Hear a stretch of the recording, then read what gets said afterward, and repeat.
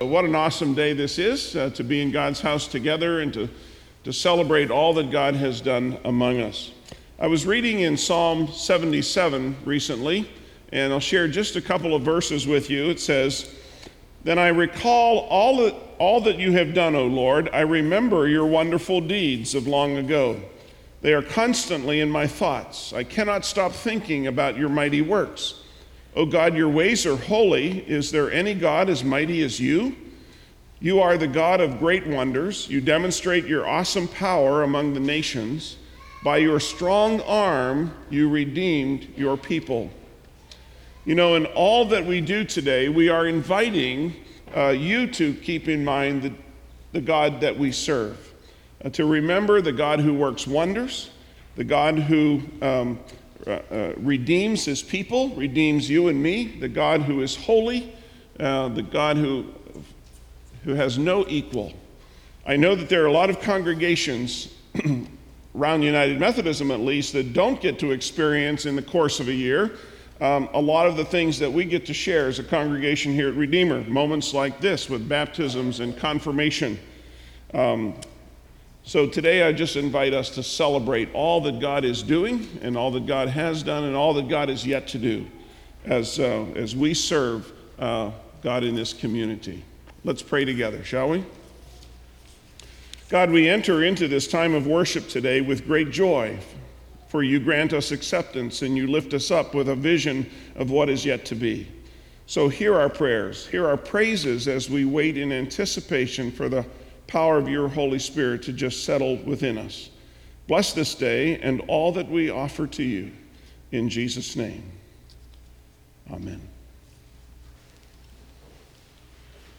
In 2 days, United Methodists from all over the world will gather in Portland, Oregon for the General Conference of the United Methodist Church. Now, you may not know a lot about the United Methodist Church, but every 4 years, United Methodists from all over the globe gather to do the business of the church. There are a lot of questions to be answered again this time around. There are lots of serious challenges facing the church that threatens the church. We are the second largest Protestant denomination in the country, but we are not alone in facing many of the challenges that are before the church worldwide. One prominent United Methodist pastor stated it this way: United Methodism is drifting without strong leadership on the national level. Policies are being planned, opinions are being espoused, monies are being spent for some causes which do not have the support of a great many United Methodists, and yet we seem helpless to do anything about it. As a result, thousands of our members drop out each year or change denominations because of frustration. Now, I don't know if that's altogether true. The church has some very capable leadership, and in some parts of the country it's doing quite well, despite the fact that mainline denominations as a whole are struggling nationwide, and that includes Presbyterians and the Episcopal Church and Lutherans and all of us. What we do know is that despite the fact that Redeemer here is healthy and vital and effectively engaged in the community, there are a lot of local churches that are not. And overall, we're seeing numerical declines in many churches around the country. It seems that the larger mainline churches are caught up in more of the struggles around some of the leading social issues of the day than many of the more conservative church groups. For more than 40 years, we've been addressing some important issues like, is the Bible God's inspired word? Is it still authoritative for the church's beliefs and practice? Will we go along with the culture regarding issues of human sexuality and same-sex marriage, which, with the idea that if we do, the church will become more relevant to secular people?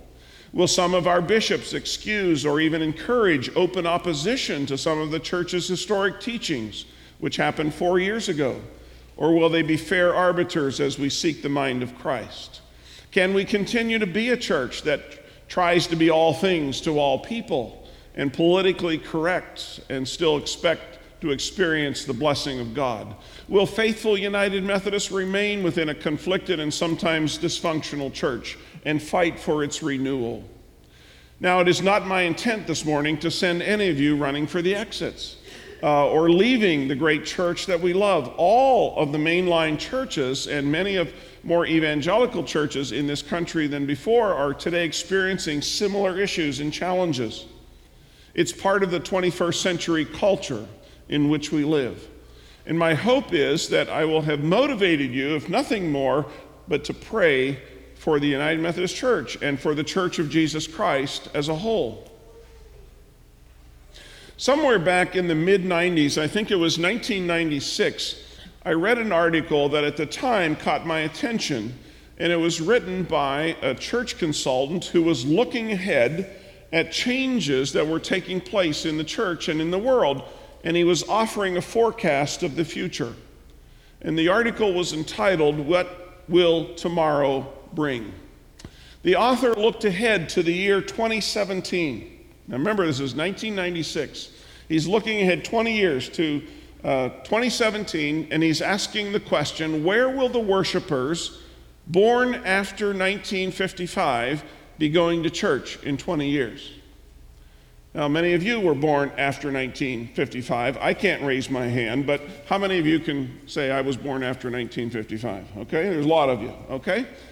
So where will the worshipers born after 1955 be worshiping 20 years from now? Let me share with you some of his thinking, and then we'll talk about where we are today, since we've just now beginning to arrive close to that 20-year mark.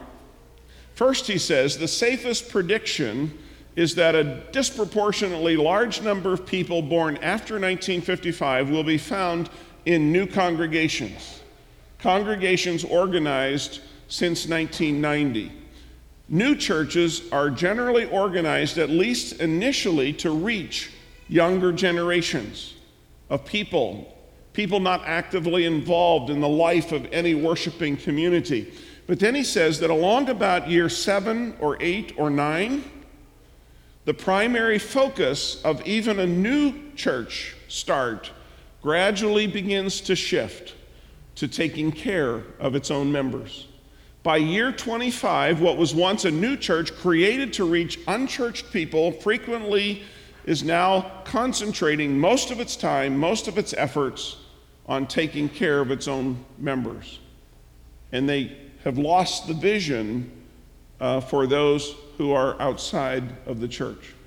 Secondly, he says, another safe prediction is that the generations born after 1955 will be found in disproportionately large numbers in congregations that have at least 2 or 3 exceptionally high quality, extremely attractive, and well-organized entry points, which are designed in response to the needs of individuals and families. Now, that might be things like a great children's ministry. It might be good youth ministry. It might be a preschool. It might be a promise to young families that the church will be there for them to help them raise their kids. It might be offering classes to young parents. It might be the church offering help to families to enrich their marriages. Specialized youth programs for teens in blended families, opportunities for young adults, so that we can provide support and service opportunities for this very mobile segment of our population. But all of those options need to be high caliber in order to reach new and younger generations. Third, he says, another reasonably safe prediction is that at least half of all regular churchgoers born after 1955 will be found in congregations that enjoy substantial discretionary resources. And he's talking primarily financial. This is primarily true, he says, in Protestant denominations. These are churches that have a high threshold for membership. They average or exceed 350 a week in worship and project relatively high expectations of people in terms of involvement in ministry. These are churches that place a high priority on the ministry of the Holy Spirit in a person's life and unequivocally affirm the historical facts of the life, death, and resurrection of Jesus. Discipleship and adult education, he says, will be a high priority in these churches.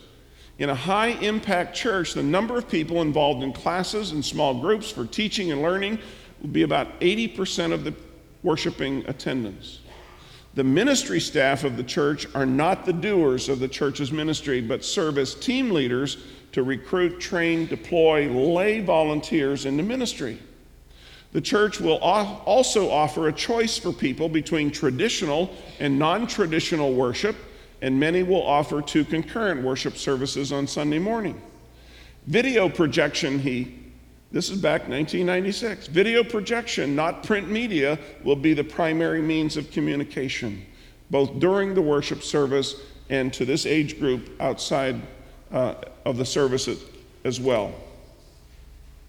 The staff will include at least 1 full-time trained seminary-ordained pastor for every 500 to 800 people in worship, and the average tenure of pastors will exceed 12 years in a highly successful church.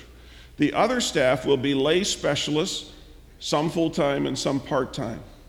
He says growing churches will need at least 3 acres of land for every 100 in worship. We currently have about 12 acres. We average close to 500 in worship, so we're a little bit under that goal. Electronic music and a band will be more common than the traditional organ and acoustical sound. Worshipers will come from many different cultural backgrounds, not just European ancestry. And at least 1/4 of all worshipers will have 2 or 3 grandparents who were raised in the Roman Catholic tradition. On a typical weekend, at least half of those in worship will travel at least 4 miles from their house to the church. And for at least 1/2 of the worshipers, the majority of their friends in their social network will come from people within inside the church.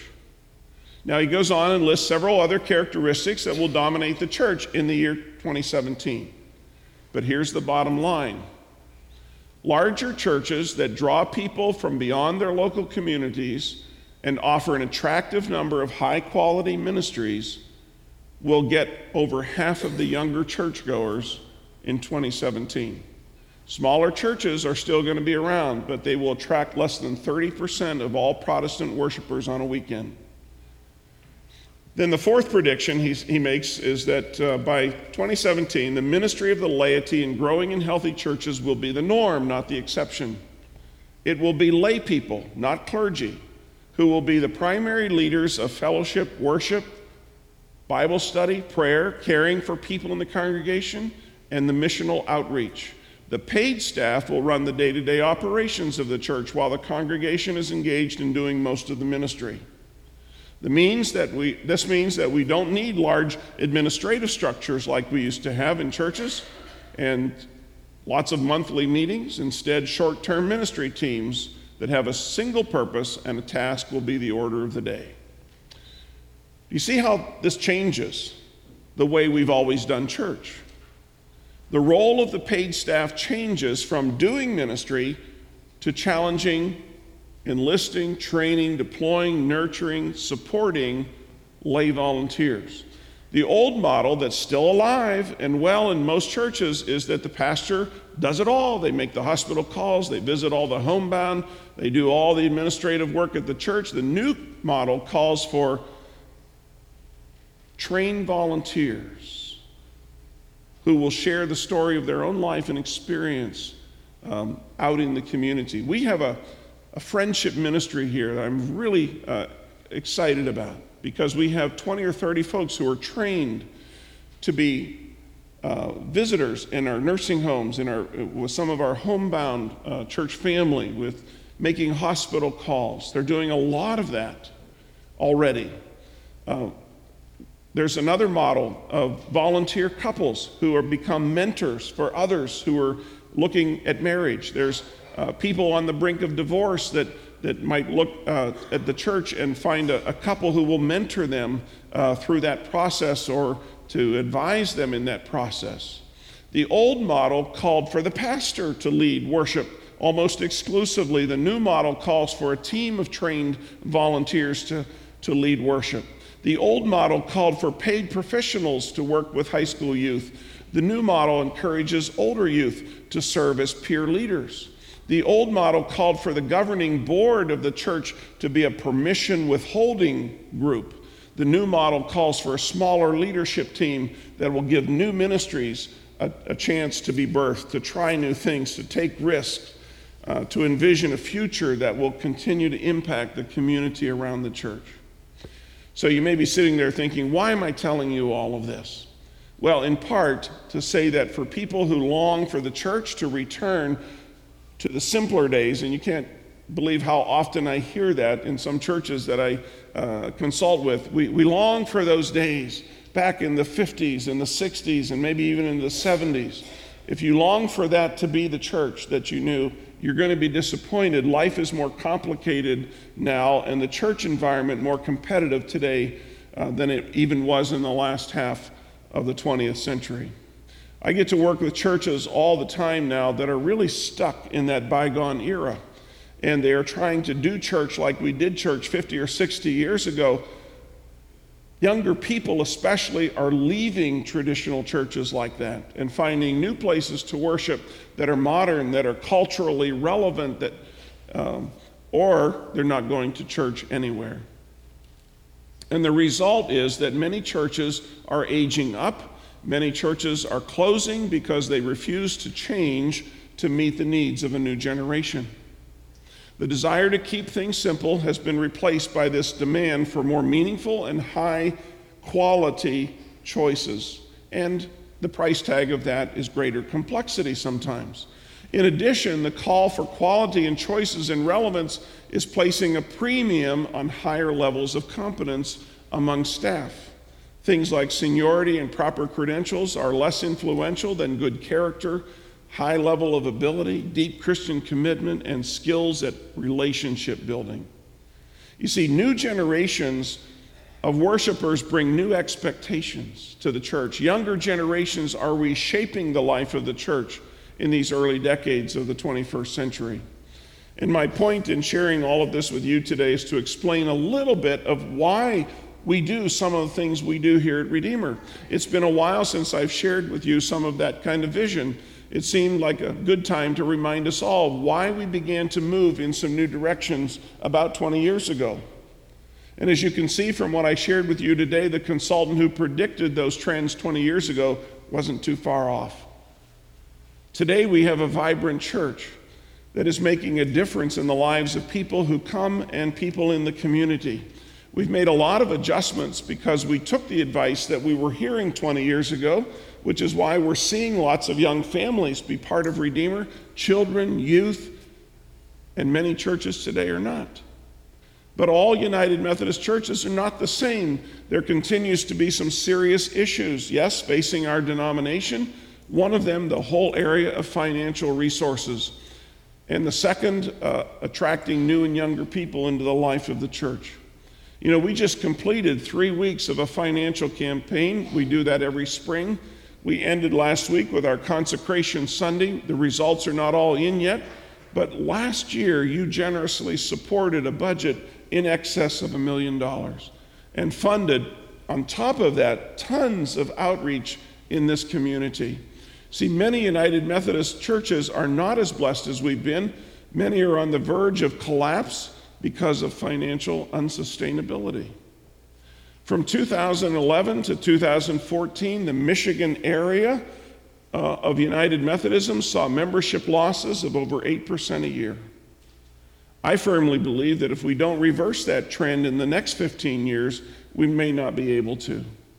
And again, mainline denominations are shrinking all over the country, in part due to the inability for a lot of churches to embrace the present and make changes that are necessary to grow. Actually, worship attendance is declining at a steady rate all over America. You know, as a kid, regular worship attendance for our family meant that we went to church Sunday morning, we went Sunday evening, and we went Wednesday evening to prayer service as well. Today, regular worship attendance is identified as 1 and sometimes 2 Sundays a month. Why? In part because we've let a lot of other things creep into our time and in our relationship with God. I want to read to you just a few verses from the New Testament book of Acts. It's in chapter 2, and this is about what happened to the believers in the first century church when they came together as the community of faith. It says, all the believers devoted themselves to the apostles' teaching and to fellowship and to sharing meals, including the Lord's Supper, and to prayer. The deep sense of awe came over all of them, and the apostles performed many miraculous signs and wonders, and all the believers met together in one place and shared everything they had. They sold their property and their possessions and shared the money with those in need. They worshiped together at the temple each day. They met in homes for the Lord's Supper. They shared their meals with great joy and generosity, all the while praising God and enjoying the goodwill of all people. And each day the Lord added to their fellowship those who were being saved. You know, in the New Testament, the church means people, not buildings. The church lies at the heart of God's eternal purpose. God is not merely here to save isolated individuals and perpetuate our loneliness. God's purpose is to build a community of redeemed people for his glory. Our leadership team here is very concerned about the renewal of the church, and we're concerned about the biblical vision of what the church is intended to be. I'm excited every year when I see the number of young people who come to our confirmation classes and make a decision to follow Jesus with their lives. In the book of Acts, one of the distinguishing marks of a dynamic church is that people are learning and studying and devoting themselves to the teaching of God's word. There are a lot of other things that make a church vital and effective, and things like passionate worship and extravagant generosity and radical hospitality and intentional faith development and risk-taking service, but all of those core practices begin with sitting at the feet of Jesus and learning. So here's what I'm going to ask of you today. 3 things. First, pray for the church, for this church and for our leaders and for our volunteers, that we continue to be obedient to God and be in the place where God can bless our lives and continue to make us a blessing in this community.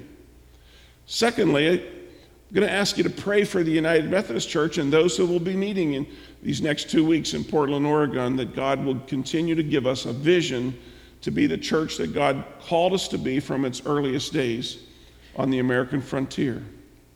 And then third, pray for the children and the young families and the youth of this congregation. Our present and our future is really tied to the faith development of the students like ones being confirmed today, kids who are in Sunday school, families who are stressed and stretched in so many directions. Pray that God will raise up new leaders and strong people of faith that will carry on God's work of building the kingdom in this place. The starting point for every church has to be the question, why? Why do we exist? And until we know what the church exists for, we have no foundation, we have no motivation, no direction, no unity, no purpose. The early church knew why they existed, and they were unified in that purpose. And Jesus enlists people not to a life of leisure, but to a life of service. And while each of us has a different task, we all have the same calling, and that is to communicate the good news of Jesus Christ to the people we meet.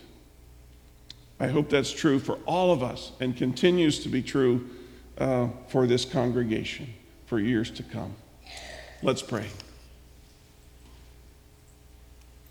Lord Jesus, you are the head of the church. And today we bow down in humility before you. We thank you that it is your loving purpose to build a church and to build a people. And we thank you that you've given us this great privilege of being part of it. And we thank you that it's a worldwide, multicultural, multiracial, multinational community, and that one day we will stand before the throne of God in heaven, and there will be this great company that nobody can number from every nation, every tribe, every language that will worship you throughout eternity. Meanwhile, we pray for our churches here on earth that we may more closely reflect this wonderful idea that you have given to us in your word of how the church can be. So bless our fellowship, bless our worship, bless our service out into the world around us. We humbly pray not only for the good of this church, but for the good of our world and the glory of your great name. Through Jesus Christ our Lord we pray. Amen.